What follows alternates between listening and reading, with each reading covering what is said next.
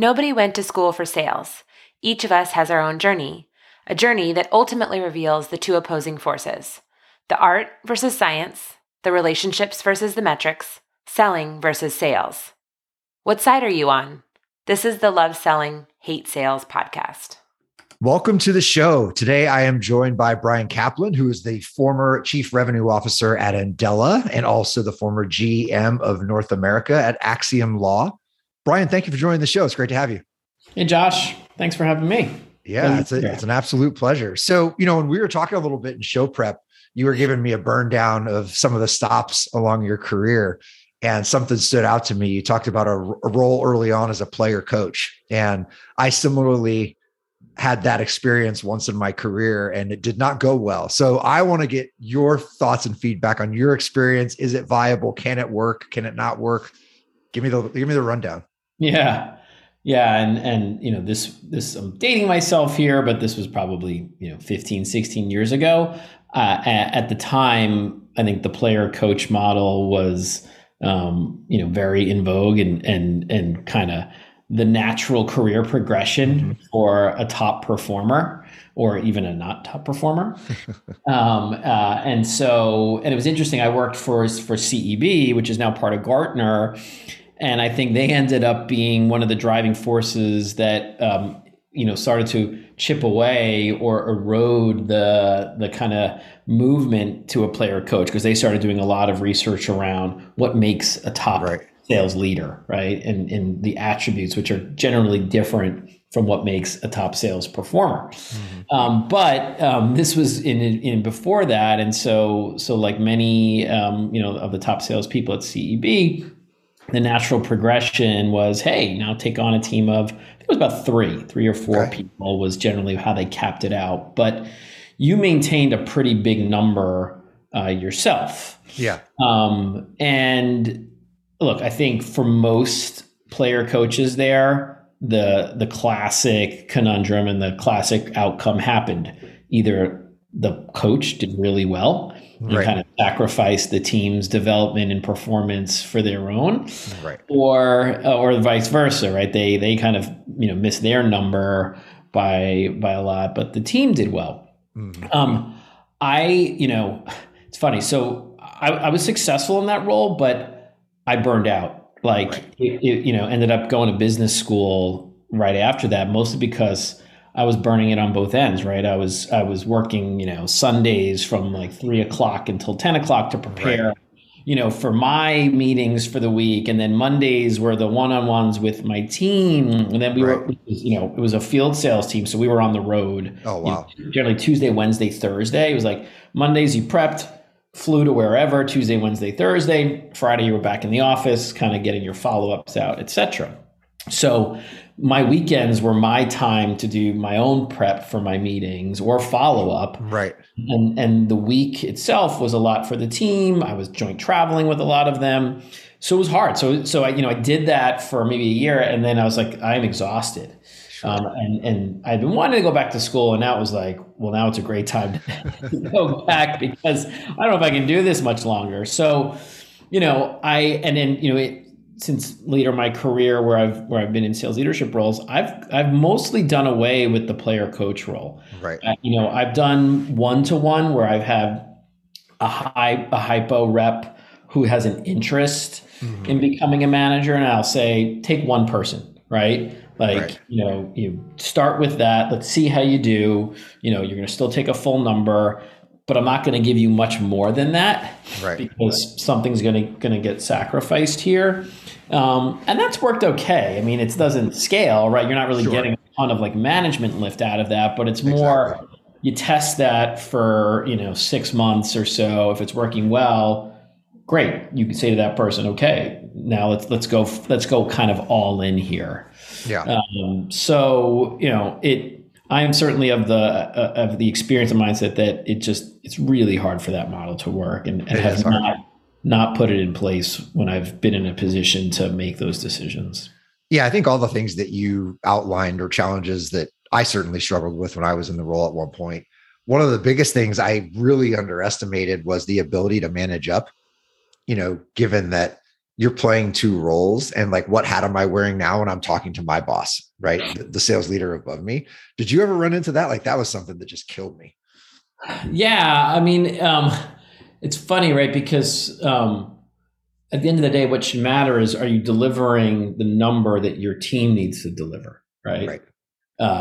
But if it's unbalanced, that doesn't, I think your boss is worried that if it's unbalanced and then the team that is performing stops, then you're really in a tough spot. So it was always a tricky kind of dance there around like, hey, we're hitting the numbers of the team, but here's how we're getting to it. Where I tended to focus my time in managing up was around the team, right? Because I knew that there would probably be times where I needed to prioritize my own client or meeting or opportunity, and I might need my boss to say, "Hey, can you join this meeting with so and so?" And here's the areas of development for them. So I tended, I was a successful individual contributor there, so needed support. So I tended to focus most of my like manager time, on the team, so they felt well equipped to step in whenever I might need that help. Yeah, that's awesome. So that alone kind of leads to the rest of your career, right? Which seemed to take the leadership track more than the individual contributor track. What were the things that drew you down that path as opposed to maybe going back the other way? Yeah, I think, certainly the player coach experience, as challenging and exhausting as it was, I started to just generate a ton of enjoyment, pride, fulfillment from seeing them succeed. Right. I love closing deals. I love the win. Yeah. And I was just as excited when they were closing a deal that I was. So yeah, that's huge. Somewhat selfishly, it's like, well, you close more deals when you're managing a team, right? They're performing. So there was part of that. But I just, I enjoyed watching them develop and just felt like a natural kind of interest and ability in doing that. I started to focus more on strategy, right? On sales strategy in terms of how does the process need to evolve, right? How do, territory segmentation, like, CEB gave their player coaches, a bit of like autonomy in some of that. Right. So I got a little taste of kind of the sales strategy, the sales ops side.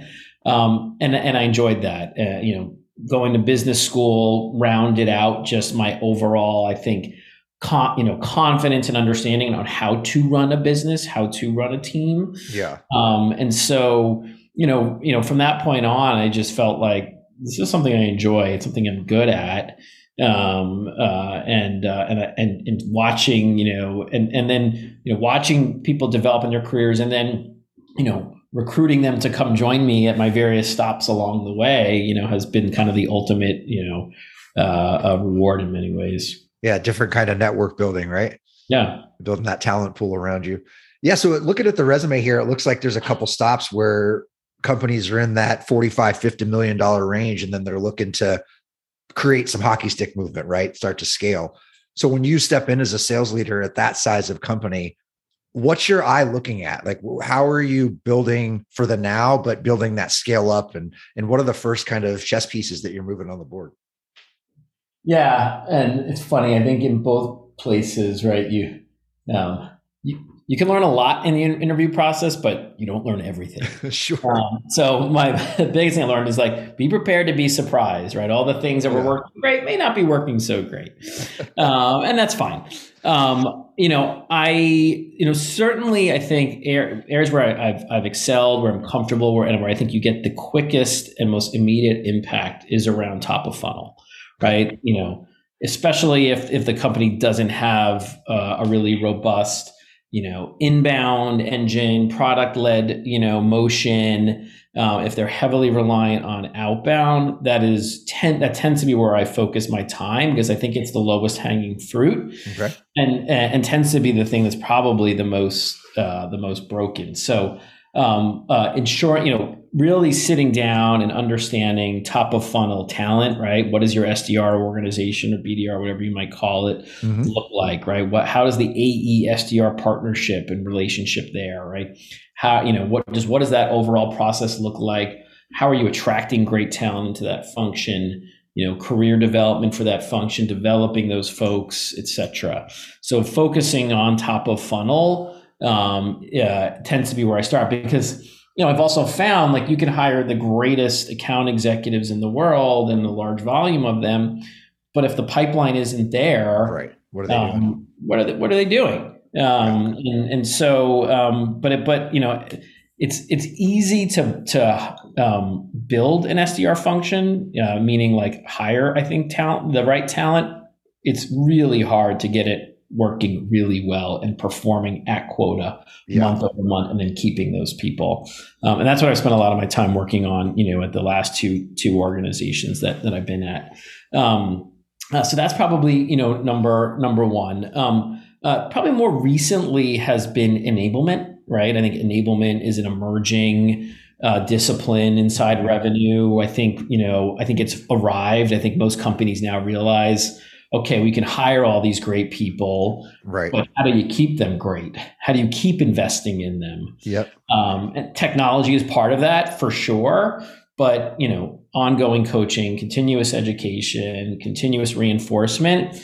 Your sales managers should be doing a lot of that coaching, but a central enablement function that's keeping everyone sharp is really important. At Andela, I hired a great enablement leader who I brought over from Axiom, and quickly we invested there and grew that team from 1 to 5 people. Wow.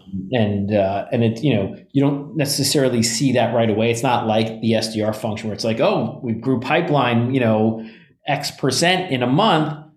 It takes a little bit longer, but the impact is longer lasting. So enablement is probably the other big area that I look at. And as I alluded to earlier, tech stack, right? Do you have the right technology to run the business, right? And it's funny, like I was talking to someone the other day, and they were remarking how a lot of reps these days are making their own decisions on companies to join based on tech stack. Tech stack, yeah. Yeah. I expect to have, the whatever call recording platform they've used, right? Or whatever, and data analytics platform they use to see how, et cetera, et cetera. Yeah. So you as a, hiring manager or firm almost need to have a top tech stack, especially right now, to attract and hire great sales talent. So those are like probably the first 3 things that I look at. Yeah, those are huge. And we could probably spend quite a bit of time on each one of them, but we'll start at the top. We think about the top of the funnel, building out an SDR function and things like that. And my mind always goes to targeting, right? Like, how are we figuring out what our client profile looks like? What do those segments look like? And then who are the people that we're targeting? How does that process work for you when you're thinking about building out the SDR function?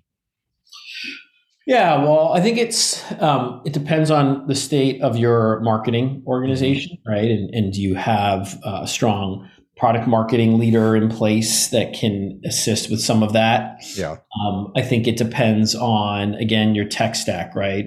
Do you have the data from your RevOps team that kind of helps you make that decision around the ideal customer profile, right? The sales cycle at various different segments and industry, et cetera. What does your net retention look like, again, at different sizes, industries, locations, et cetera, sales cycles. So, really relying on data to kind of drive that understanding and assessment of your target customer over, gut or intuition. Right. I think is important. It's huge. It's huge. And then aligning the talent that you have, with those various segments. I think especially at early stage startups, right? You may not have that luxury. Mm-hmm. Like you've got one sales org that's covering the entire territory in whatever market you're in. Fine. But, I think you have to, pretty quickly realize, okay, if we want to grow this enterprise business, or if we want to grow this mid-market or SMB or whatever it might be, or this industry segment, we probably need to specialize pretty quickly because it's a different profile of seller. It's a different go-to-market strategy, sales cycle, comp plan, yada, yada, yada, to really ensure we can win those customers in that segment. And then, certainly in a SaaS business or just, product-led business, like is the product designed well for that? Exactly. Do we truly have product market fit across the board, right? Or is it truly just for the enterprise buyer and so on? And having really strong partnerships with your, again, product marketing and product leaders to make that decision jointly is harder and takes some time, but also a really important process to go through.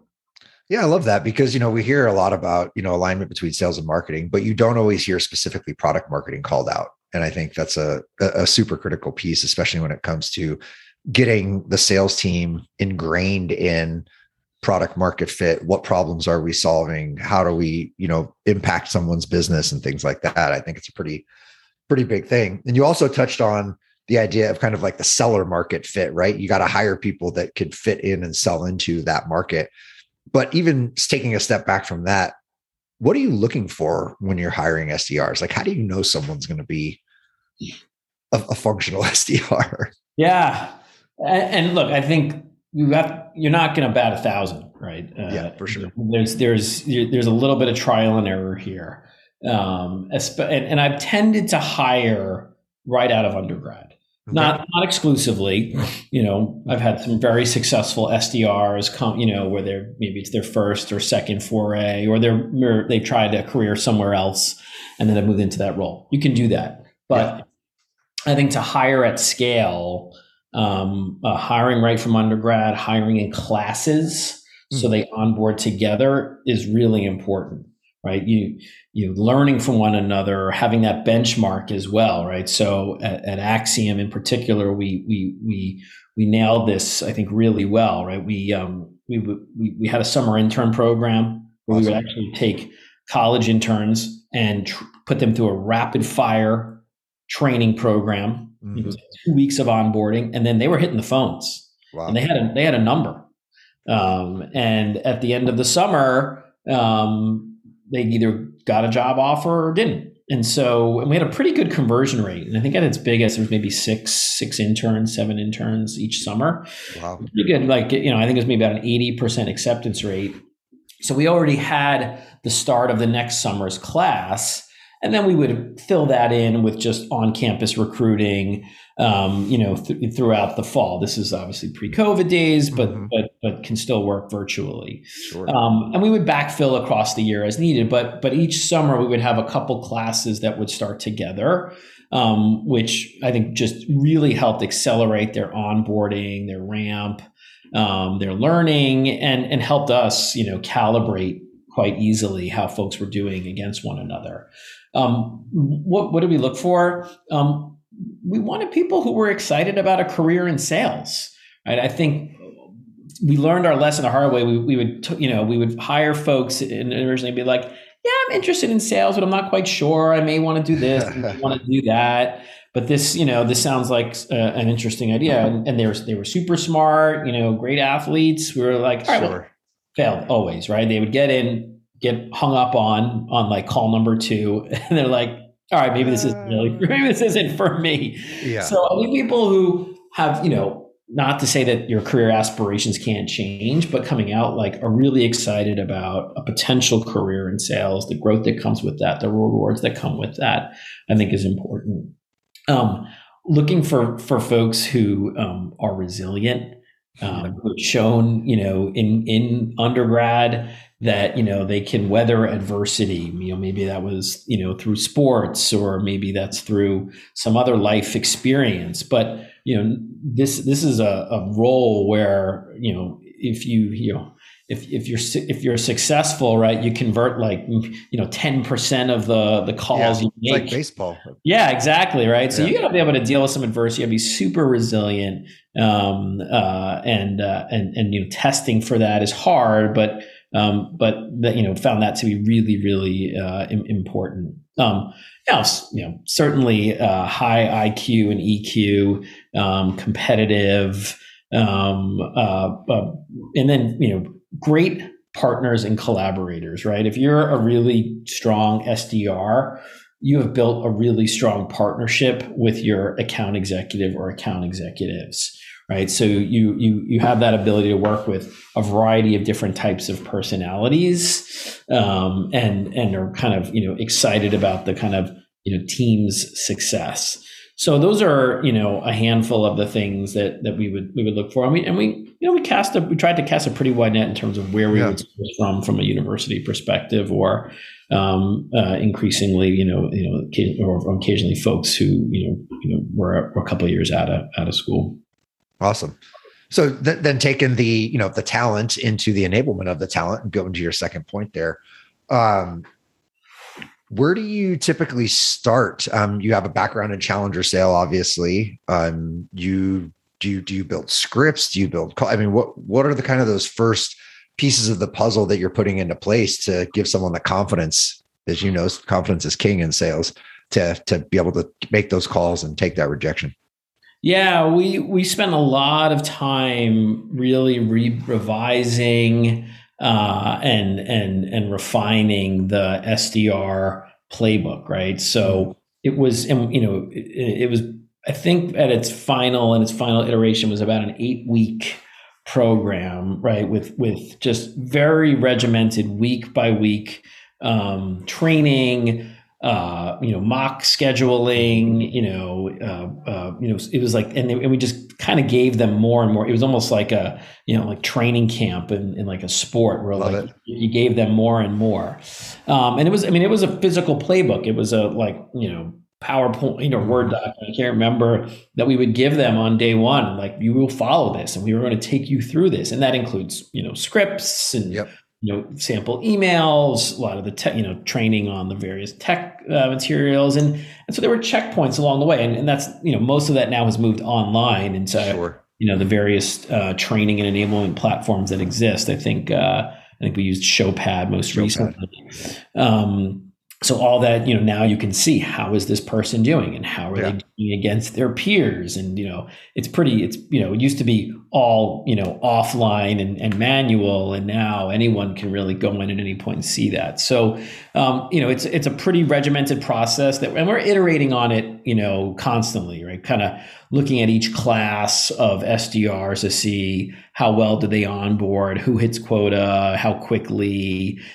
Asking for feedback, right? What did you like about the onboarding? What could have been better, et cetera. So you're never done by any means. And as you expand into new customer segments or have new product offerings, right, you have to, update and revise the playbook.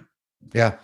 You hit on one of the things that often, frankly, we find, and I find, is one of the biggest missing gaps between making technology work for an organization. You said we had this playbook and we operationalized it in something like a Showpad, right? Like, oftentimes technology, it seems to me, gets purchased, plugged in, and then that's it, right? And then they wonder why it doesn't work. So even that idea of building something that needs to then be operationalized in a piece of technology is huge. And, that, I think, is why it was successful.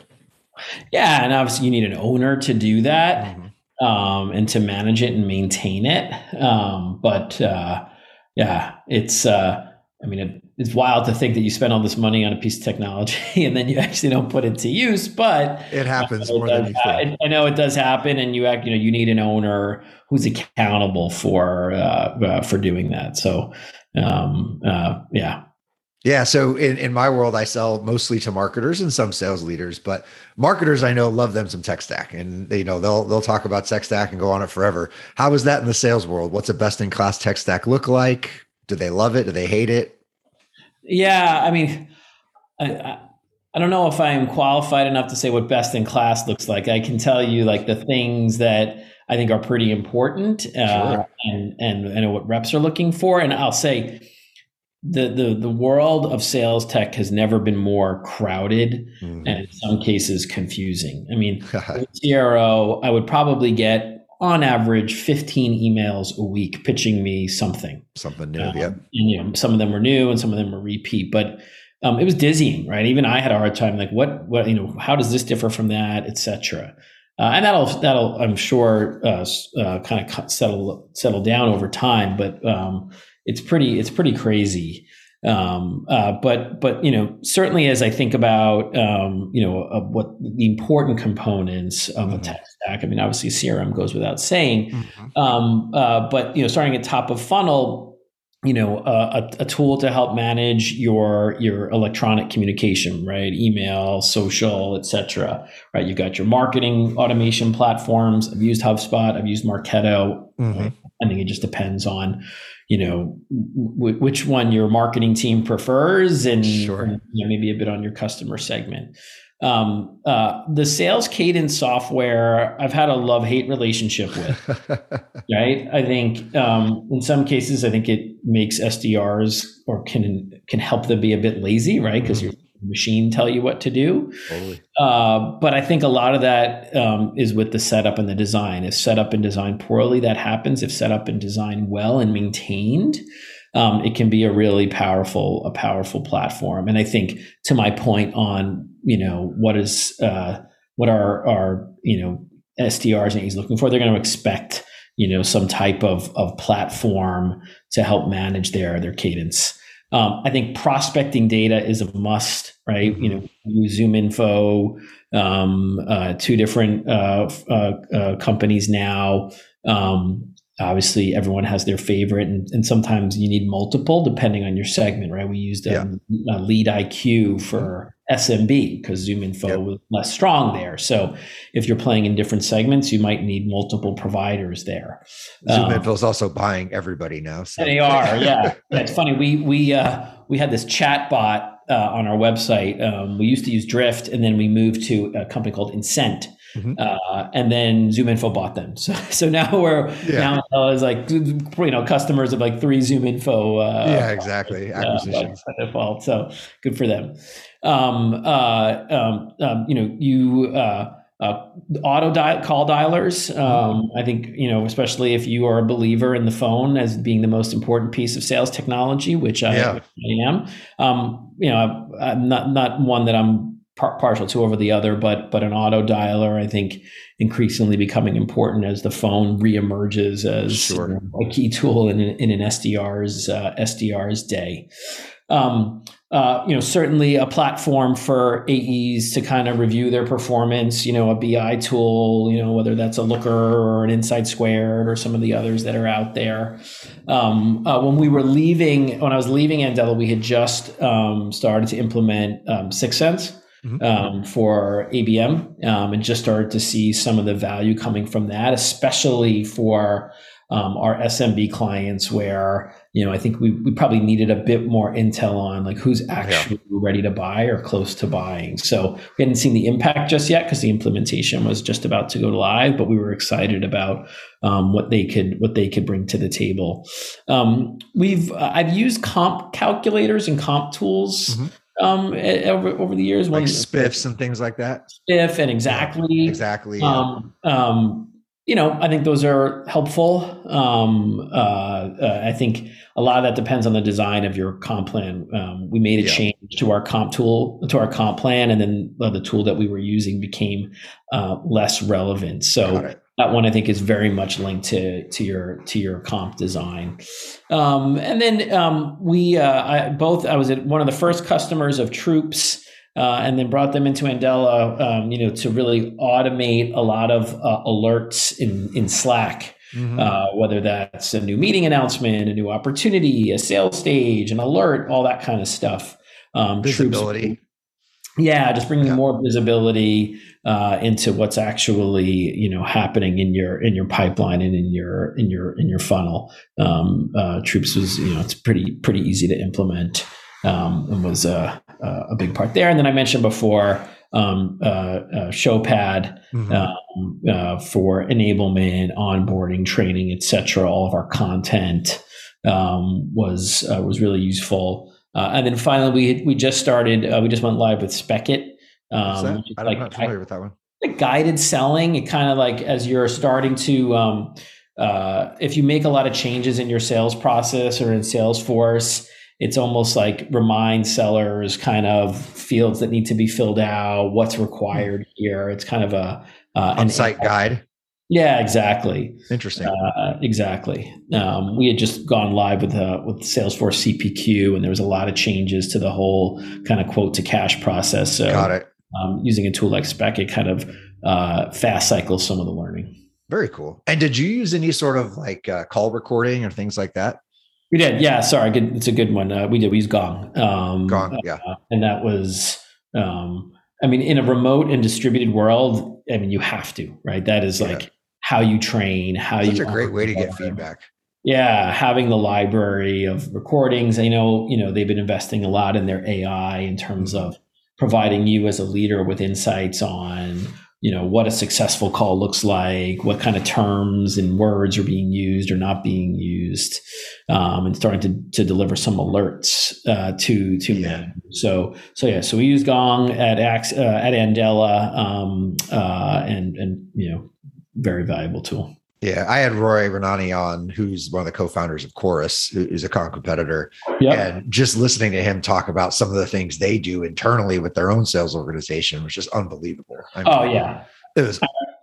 I was just blown away how cool it was. Right, and they were just bought by ZoomInfo, right? They were just part of the bring it full cycle. Yeah. And another couple comments just on some of the things you said. You mentioned your kind of love hate with the cadencing softwares. I totally get that. I had a couple of interesting guests on, Justin Michael at one point and Jake Dunlap, and both of them had some pretty strong opinions on the cadencing stuff. I know Justin's real big on not as much about like the explicit content that goes in there, but creating the software as a shell for the things you should be doing. And then you need to use your own human creativity to like pepper in around those activities. I thought that was interesting. And then I know Jake is just huge on testing, right? Like test, do 2 of everything, 4 of everything, get the best result and go. So I do think that they can make people lazy and it can just become a batch and blast. Like Marketo can become a batch and blast if you don't use it right. But if you're really thinking through it, it can be powerful stuff for sure. Oh, agreed. Yeah. Well, listen, what is one thing you want to leave the audience with today? Wow. I think it's probably, never been a better time to be in sales. We can now do our jobs remotely. That said, I still think nothing replaces shaking the hand of a prospect or a customer. But you now can create, you can start a relationship on Zoom, and then, close the deal in person or advance it in person, right? Back in the day, you were flying around the world, trying to meet people, even early stage. The tech that you have, hopefully at your disposal, just a much more informed seller.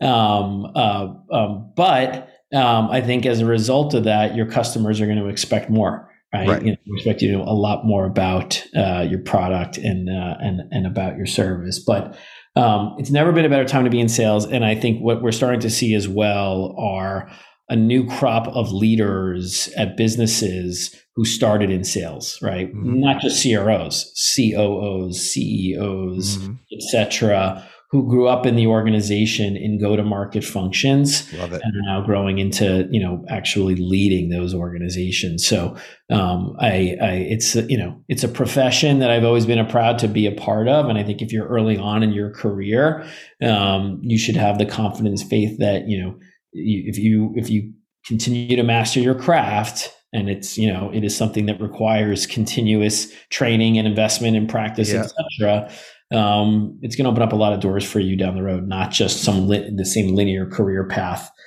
to, head of sales or CRO, whatever it might be. That is very exciting. I agree with you. I think the career pathing for sales has been left a lot to be desired in the past. And just to hear you say that is super exciting. So thank you for that. Where should people go to find you? LinkedIn, is that the best place? LinkedIn is great. I'm pretty active there, so you can connect with me, send me a message, and we can talk from there. Yeah. All right. And it's BRYAN, people. BRYAN. I blame my mother for having to point that out, and every time somebody, and Kaplan with a C. All right. Brian, thanks for joining the show. It's awesome to have you. Yeah. Thanks so much, Josh. It was a pleasure.